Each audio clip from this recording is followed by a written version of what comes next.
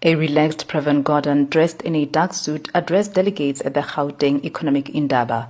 He started by cracking a joke, and it is clear that he's probably taking comfort from the fact that Standard & Poor's and Fitch affirmed the country's credit rating.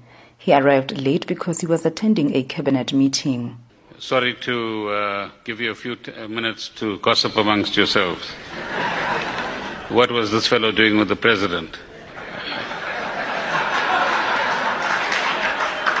On a more serious note, the minister highlighted the importance of what the Gauteng government is trying to achieve through the Economic Indaba.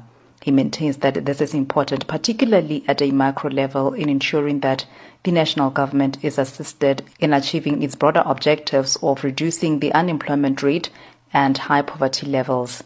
He reiterated the need to promote investment on the domestic front, as well as ensuring that an enabling environment is created for foreign direct investors, while ensuring that the highest ethical principles are upheld.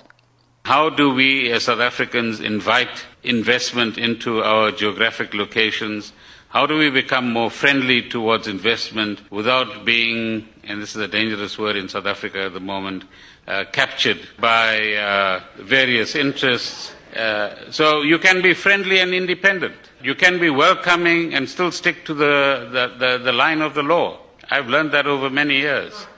You don't have to go and sit in anybody's pocket to do the right thing. And so, exercise your own principles, but do the right thing. Gordhan emphasized the importance of all stakeholders working together to increase the country's growth levels.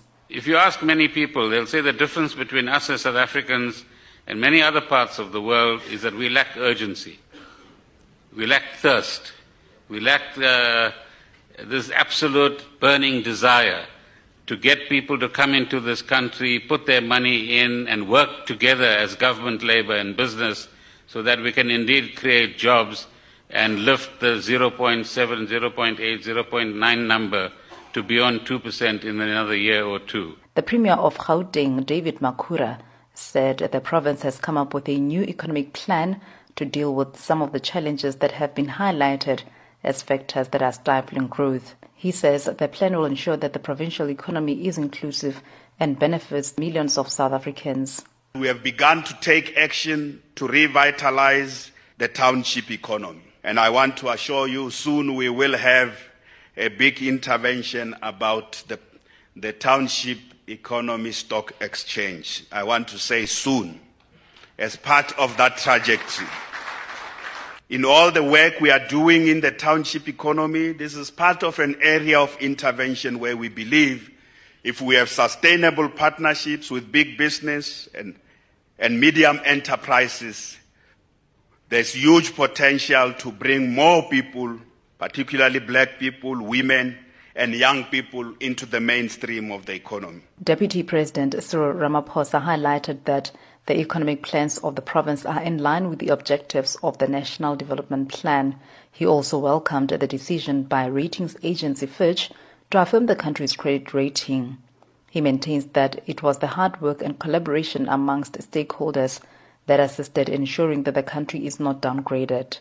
It was through working together that we were able to convince the rating agencies not to dump this country into junk status. It was through working together as Minister of Finance and business leaders and labor leaders for the very first time in the history of this country went on a journey together to go and see rating agencies and investors. And as it has turned out extremely positively for us, even Fitch just a few hours ago announced that they are not going to dump us into junk status, they are going to retain us where we are, but they are also going to say we are stable.